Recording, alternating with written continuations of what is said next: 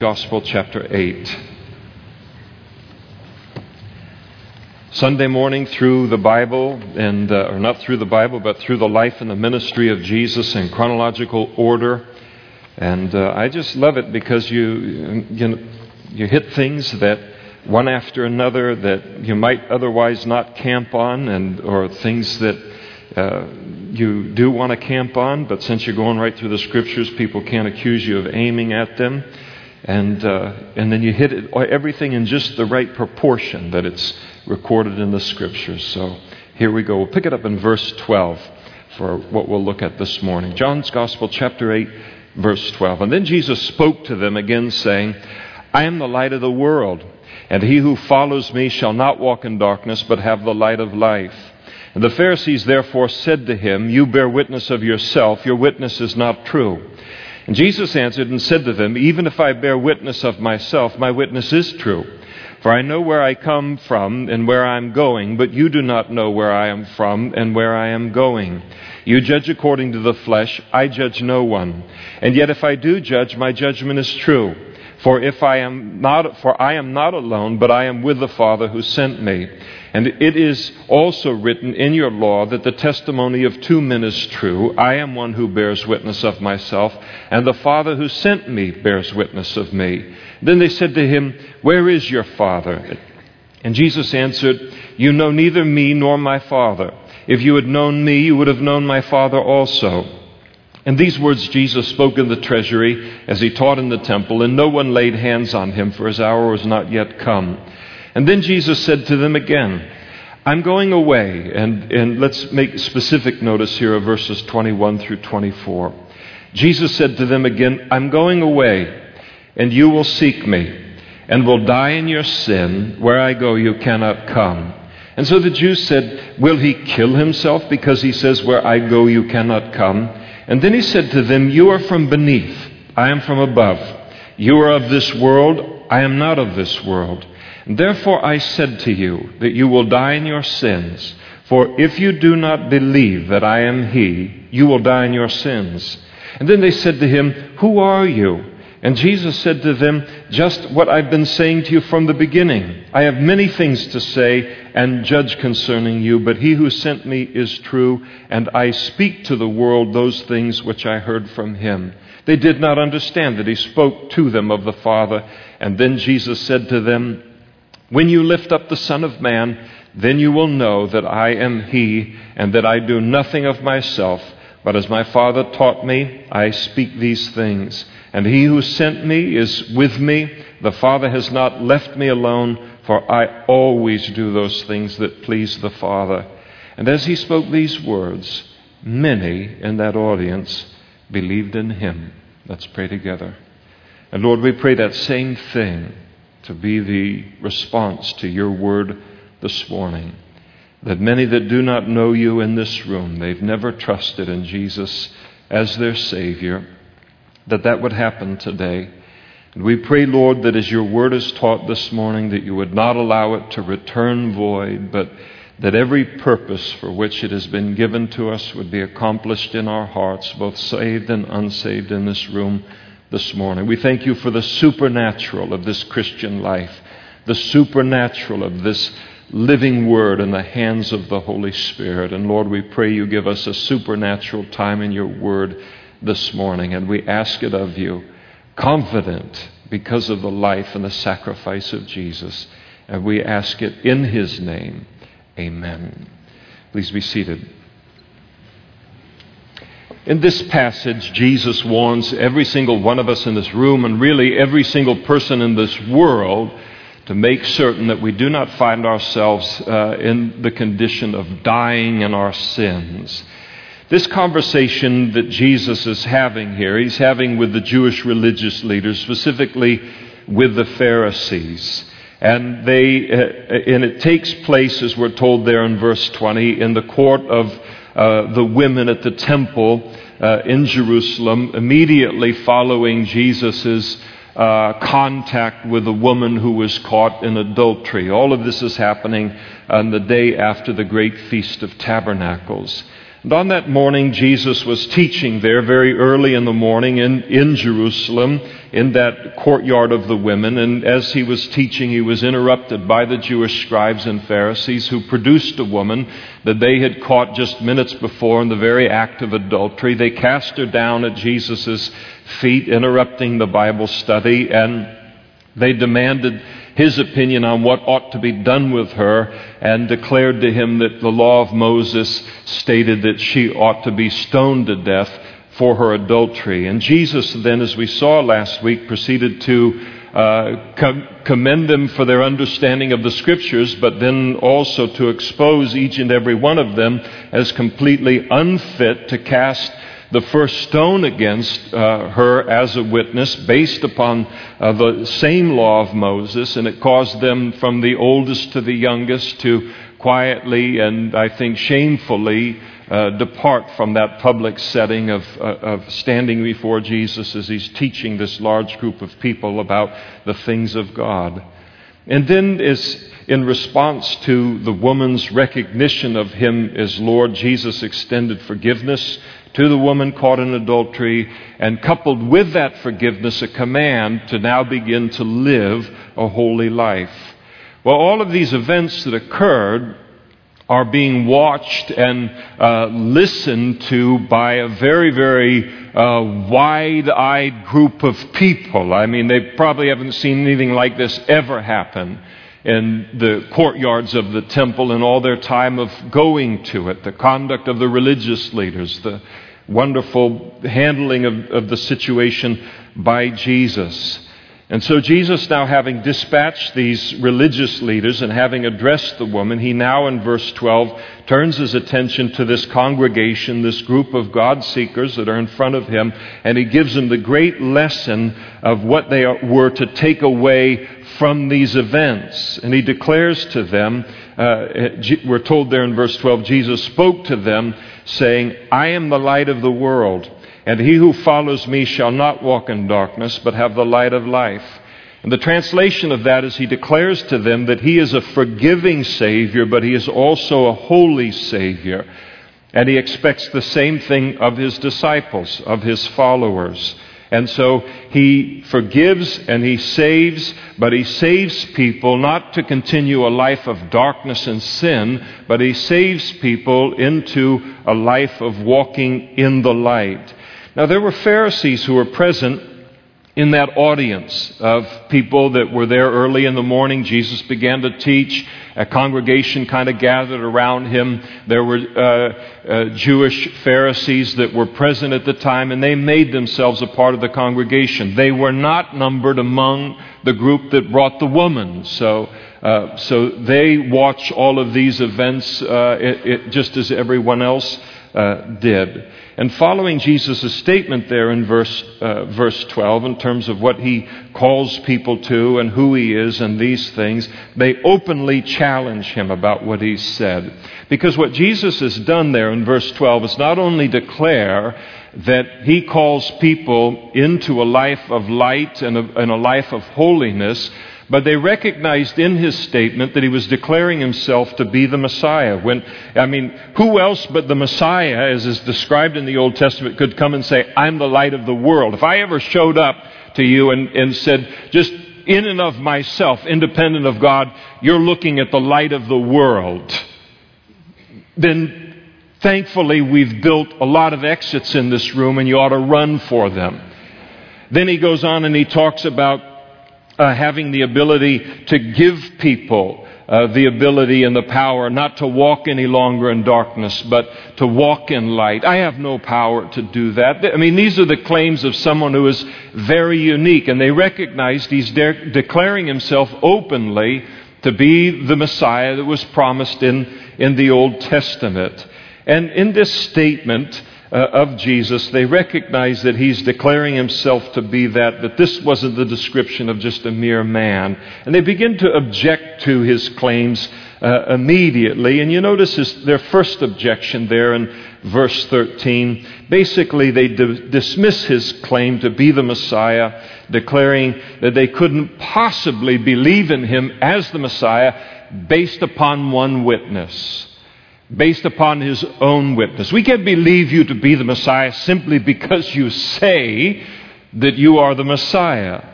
The law of Moses required, in a capital case, talking about a legal proceeding, that if there was a charge brought against a man or woman in which the potential was for them to be convicted of a capital crime and executed, the law of Moses required that there be at least 2 witnesses to that crime. No one could be put to death on the basis of he said, she said, or one person's word against another person's word.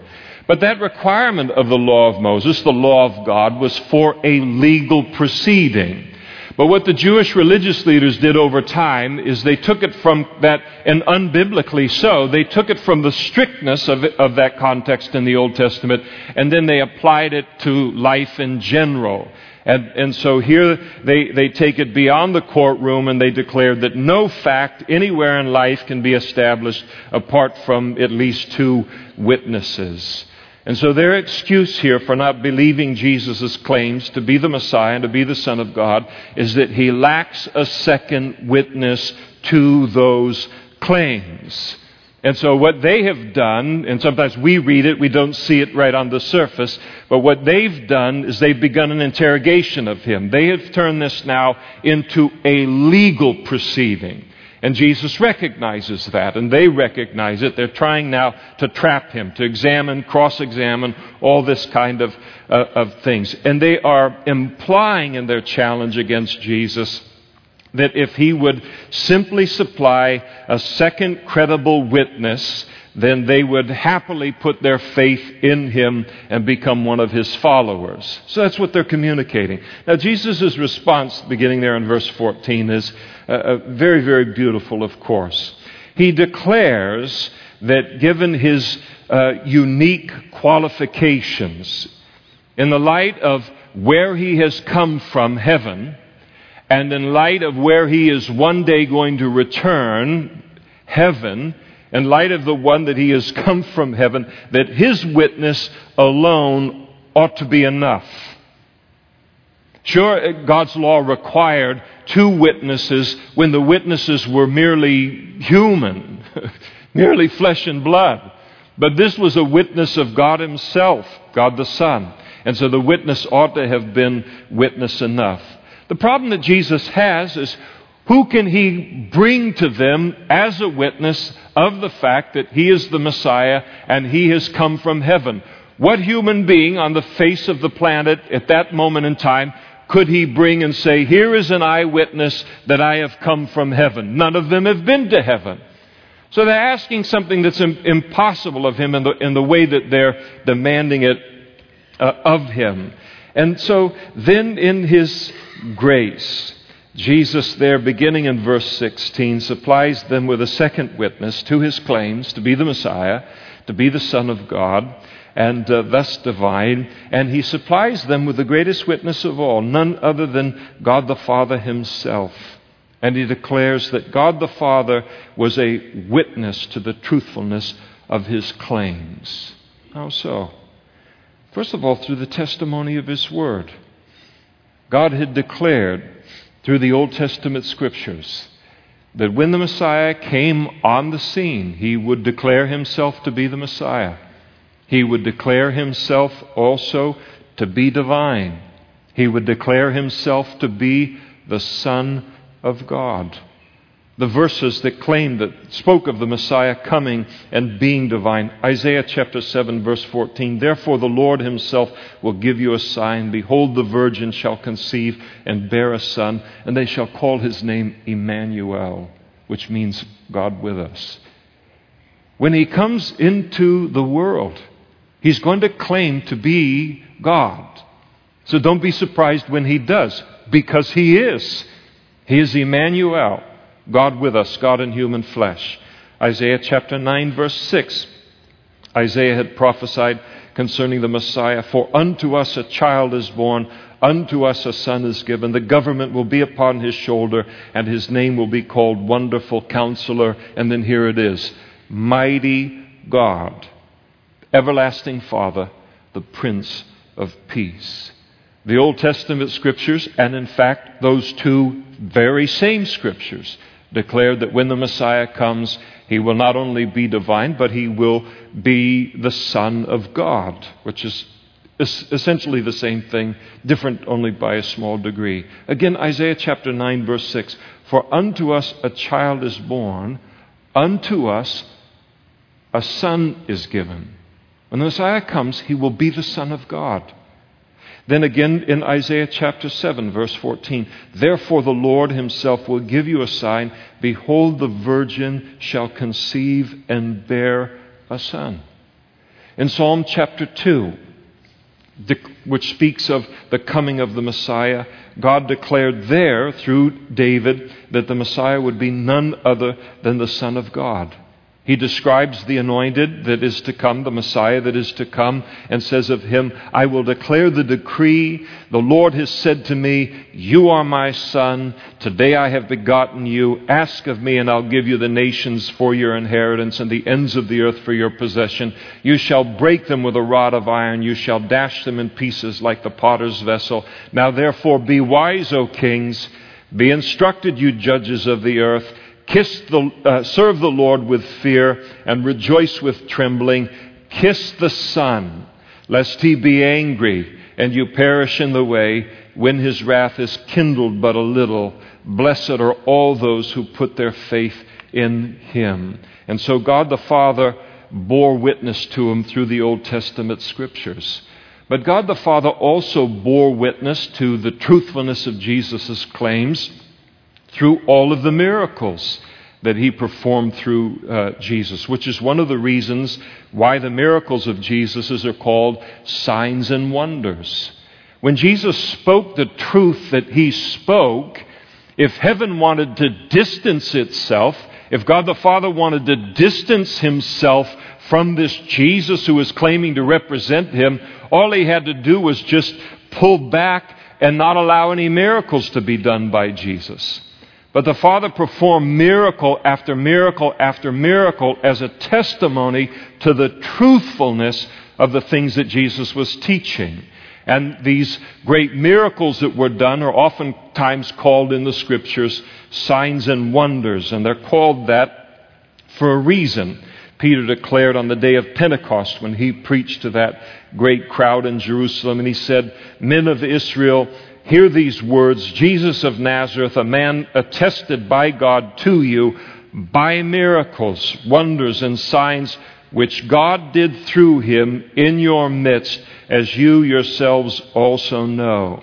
The writer of the book of Hebrews puts it this way, "For if the word spoken through angels proved steadfast, and every transgression and disobedience received a just reward, how shall we escape if we neglect so great a salvation, which at the first began to be spoken by the Lord and was confirmed by those who heard Him? God also bearing witness, both with signs and wonders, with various miracles, and the gifts of the Holy Spirit according to His own will." So what is a wonder? A wonder is something that gets our attention. It's something supernatural that happens that, alerts us that this is not something that's the humdrum of life, something that's just happening every day that we would just look at and say it's just like everything else and go on about our business. A wonder is something that makes you wonder. It's something that stops you and forces you to stop and to think. What is a sign? A sign is something that we put on roadways all around the United States, don't we? All you have to do is to travel someplace else in the world where they don't believe in signs, and you'll be thankful for signs. Good signage is wonderful. And good spiritual signage is even better. And so what is a sign? It is something that we put along our roadways in order that people can know that, number one, they are on the right road, and that they are on the road that ends, brings the journey to its proper conclusion. And so what these signs were that Jesus was doing, these miracles, were a testimony to the people that this is the Messiah, that this teaching that He is teaching you, the things that He is saying, if you listen to that teaching, if you obey that teaching, you're on the right path to heaven, and you will have a very happy ending to your journey. You will get to your destination. You will get to heaven. And so that's what the signs and wonders were intended to accomplish and to produce in people, that they would come to their proper conclusion concerning Jesus, that He is the promised Messiah, that He is the very Son of God. Now notice in verses 19 and 20, their second objection to Jesus' claim to be the Messiah. In verse 19, really they scornfully dismiss all that He has just said to them, and they demand that Jesus physically produce His Father before them as a witness. So they say to Him, "Where is your Father? Produce Him as a witness. We have no access to your witness. We have no access to the voice of God." And Jesus then responds in the remainder of verse 19 and in essence declares that that is precisely the problem. They could not know His Father because of their rejection of Him. Now here's the important thing to walk away from related to all of this. These guys are not honest seekers like the rest of the congregation. They are not willing to go where the evidence that Jesus gives them leads. They are playing games with Jesus. They are trying to give an impression. Jesus certainly isn't fooled by it, but they're trying to give the impression to all of those people that are gathered that if Jesus would just supply them with enough proof, with enough evidence, that they would gladly become His followers. But the fact of the matter is, no matter what evidence or proof that Jesus provided for them, they were determined not to follow Him and not to believe in Him. There was nothing Jesus could have done or said that would have convinced them. There was already a mountain of evidence for them, for the willing heart, the honest heart. And so they're just playing games here, just playing religious, legal, mind, word games. And so Jesus gives them, and anyone else who is dishonest about the evidence that the Father and the Son and the Holy Spirit and the Scriptures have given us for putting our faith in Jesus, He gives that them and every kind of person just like them through human history a very strong, black and white, straightforward, clear, fearsome warning. And He warns them in verse 21, "I'm going away, and you'll seek me, and you will die in your sins. Where I go, you cannot come." And again, verse 24, "Therefore I said to you that you'll die in your sins. For if you do not believe that I am He, you will die in your sins." The point that Jesus is making is, and saying to them is, I am going to return to heaven. And one day you will die in your sins. And when you die in your sins, then you'll want to listen to me. Then you'll want to believe the things that I have said. But it will be too late to do it at that point in time. Heaven will be forever closed to you.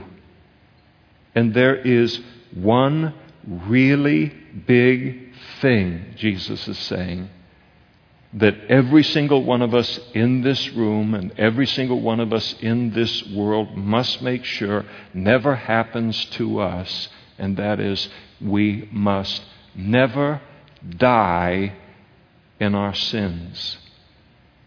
Whatever this is, it's such a big deal and such a great danger that Jesus repeats the warning 3 times in these handful of verses. He speaks of it once in verse 21. He speaks of it twice in verse 24. Anytime Jesus says something once, He's got my attention. If He says something 3 times in a cluster, He's got my full attention.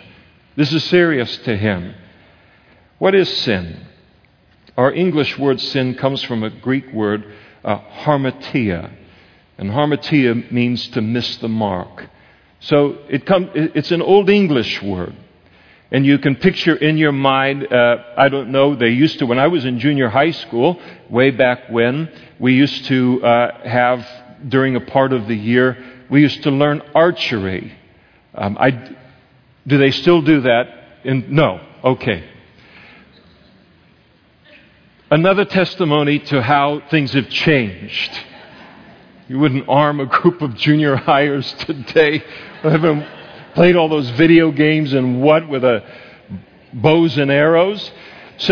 But we used to do that, and I got into archery for a little while. So you picture, let's make it the English countryside, shall we? And beautiful and all, and you've got this big, pile of hay, and they've got the target on it with the different circles getting tighter and tighter to the bullseye. And here you have the archer. He takes his arrow, he takes his bow, and he aims for the bullseye. And when he lets that arrow go, if that arrow hits the bullseye, what is it? It's a bullseye. If he shoots that arrow and he misses the bullseye, he sinned. He's missed the bullseye. And it doesn't matter how hard he tried or how hard he didn't try. Even if he tries as hard as he can to hit the bullseye and he misses the bullseye, he sinned. He harmatiaed.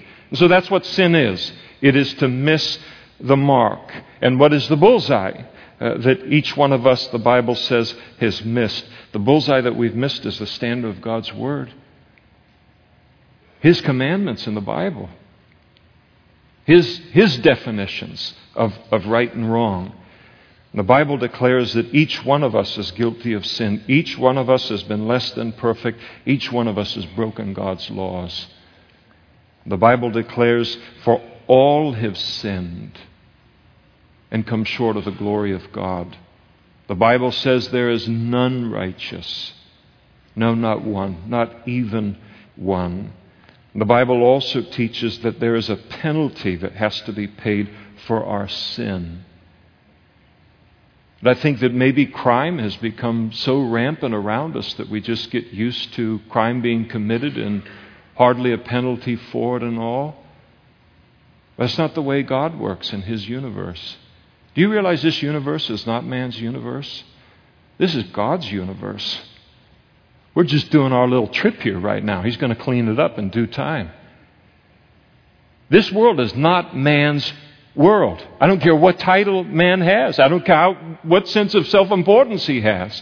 This world does not belong to him. It was commended to us as a stewardship to tend it by God in Adam and Eve in the garden. He didn't give it over to us to do whatever we wanted with it by our own definitions. This world belongs to God. This is His world. And just as there are penalties for breaking the law in any nation, there's a penalty in this universe for breaking God's laws.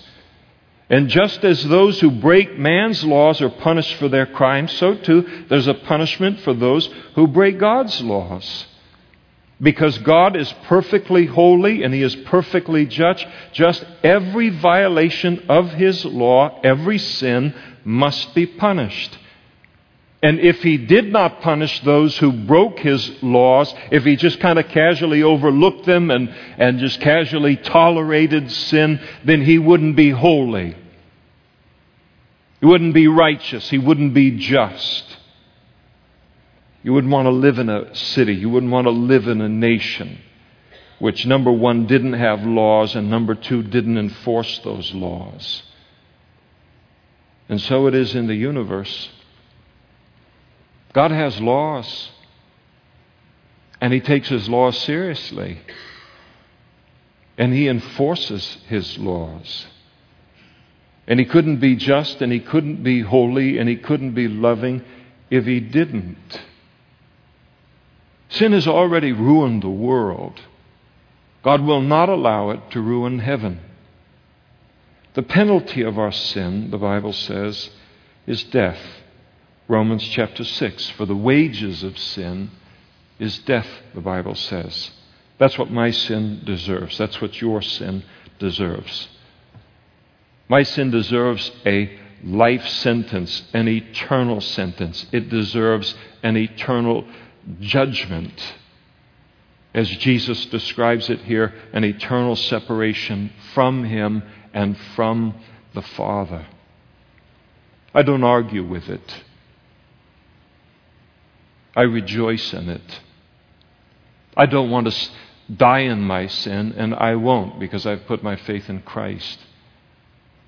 But I don't have any problem with the fact that heaven is so pure and so perfect and so holy that unforgiven sin disqualifies me for being there.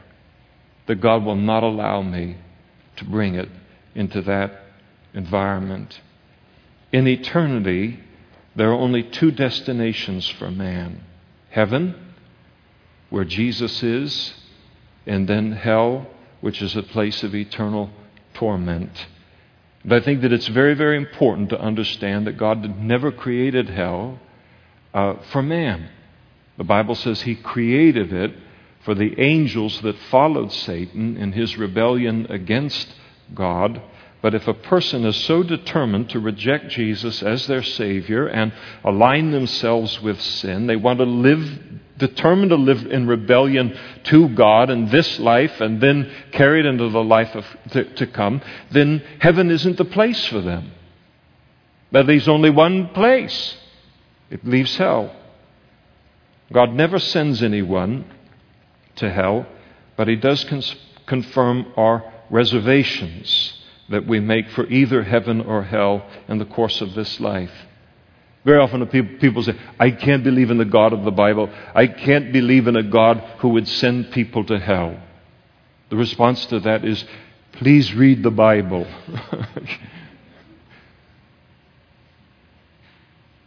He doesn't send anyone to hell.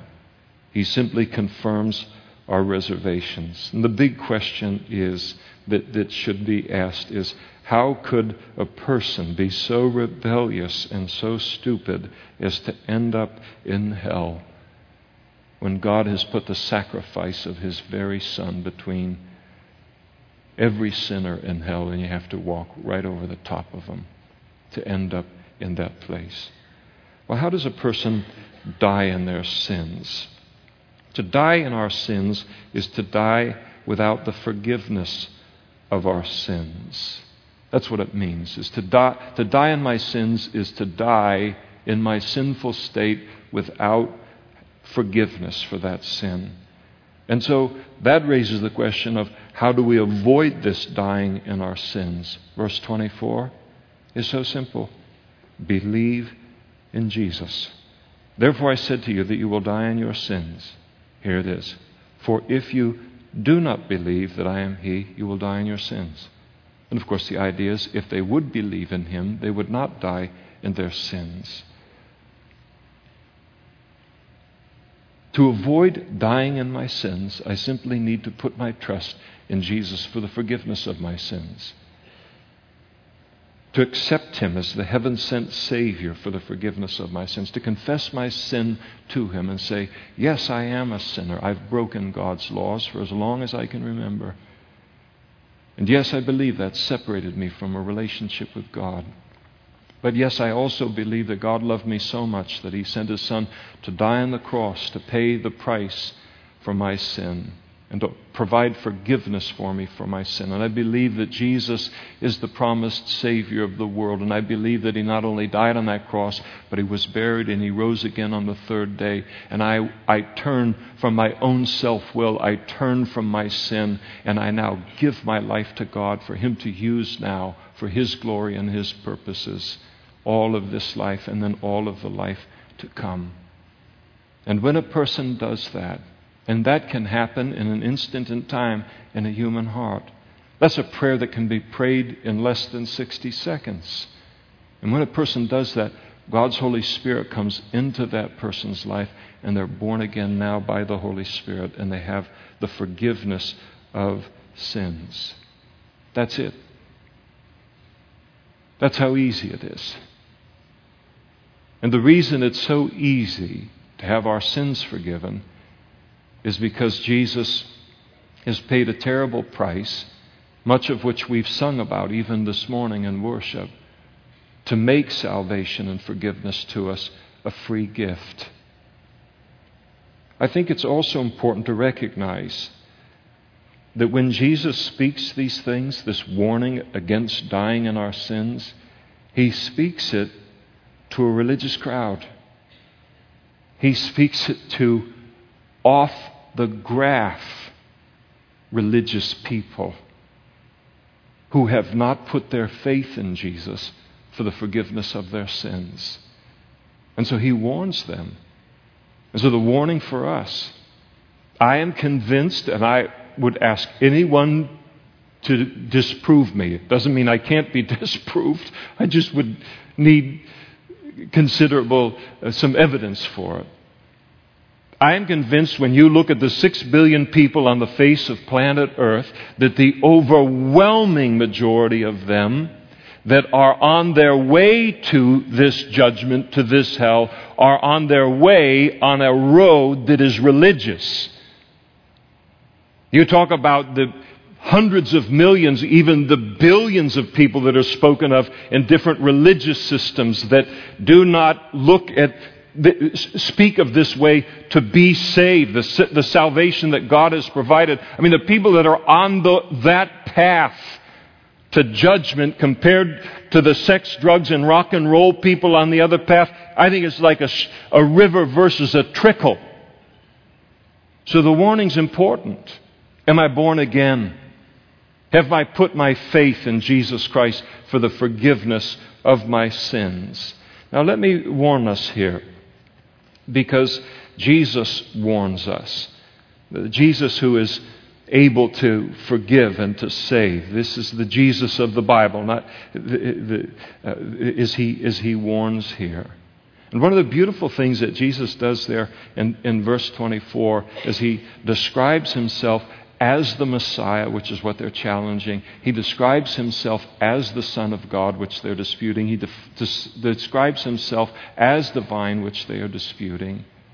And what Jesus is basically communicating there in verse 24 is that is the only Jesus that can save.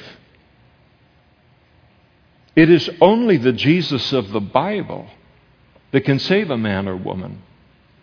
The Jesus of our own imaginations, the Jesus of our own defining, our own making Him up into whatever we want to make Him into. Mr. Potato Head, we put the mouth where we want and the ears where we want, and we just fashion Him however we want. That Jesus won't save. It's only the Jesus of the Bible that saves. And you notice there, in verse 24, when Jesus said, "For if you do not believe that I am He," that word He, you notice it is in italics in your Bible. And the reason that it's in italics is because it does not exist in the original text. It was added by the translators in an attempt to make the passage clearer. Anytime you see an italicized word in your Bible, that's not there. It's added by the translators to help us understand the passage. Sometimes it is very helpful, sometimes it isn't. Here, it isn't. It would have been better to leave the original alone, and thus it would read, "Therefore I said to you that if you die in your sins, that you will die in your sins, for if you do not believe that I am, you will die in your sins." And I am is the name of God. When God met with Moses at the burning bush in the Old Testament, there in Exodus chapter 3, and Moses said, "Listen, I'll go and I'll talk to these people and I'll deliver your message and I'll deliver it to Pharaoh, but you got to tell me your name. They're going to ask who sent me, and you're going to need to tell me." And God said to Moses, "I'll give you my name. My name is I Am. I am who I am. I am, it means the self-existent one. It's the one who inhabits the past, the present, the future all at once, because there's no time for Him. He is eternal. He's in a category of one.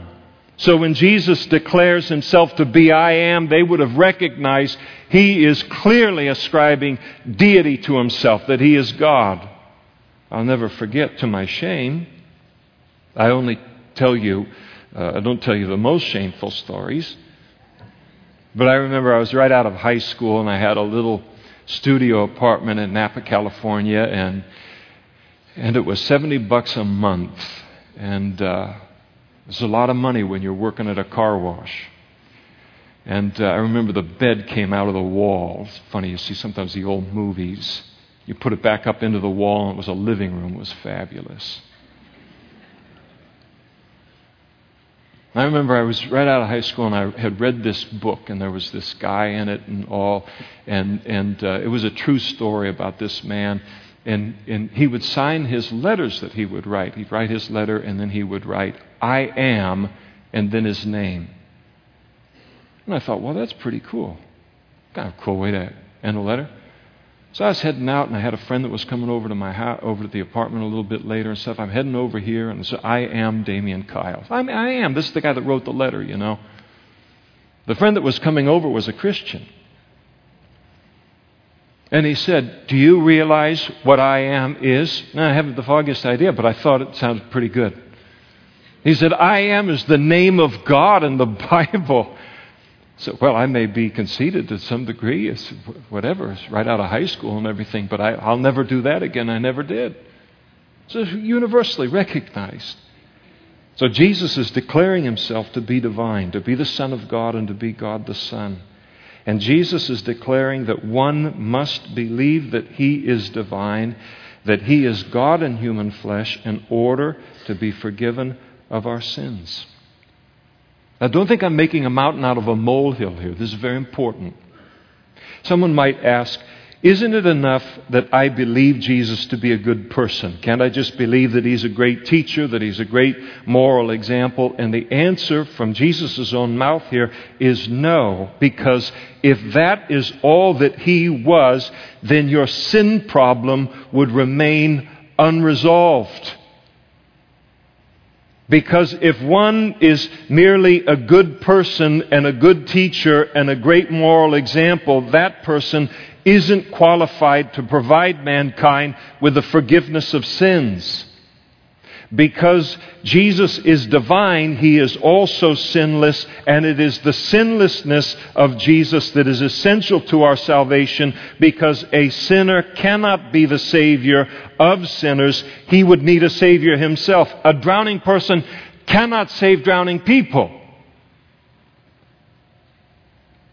It was his sinlessness that uniquely qualified Jesus to be the perfect sacrifice for our sins and to provide the forgiveness of our sins, to be the Lamb that is without spot and without blemish, as Peter writes in his first epistle. Some people don't like Jesus' claim to deity. They reject him on that basis. A lot of people do. I'll accept him as a great man. I'll accept him as a great teacher. I'll accept him as a great moral example. But his claims to be the Son of God and thus to be divine, I cannot accept that. I reject him on the basis of that.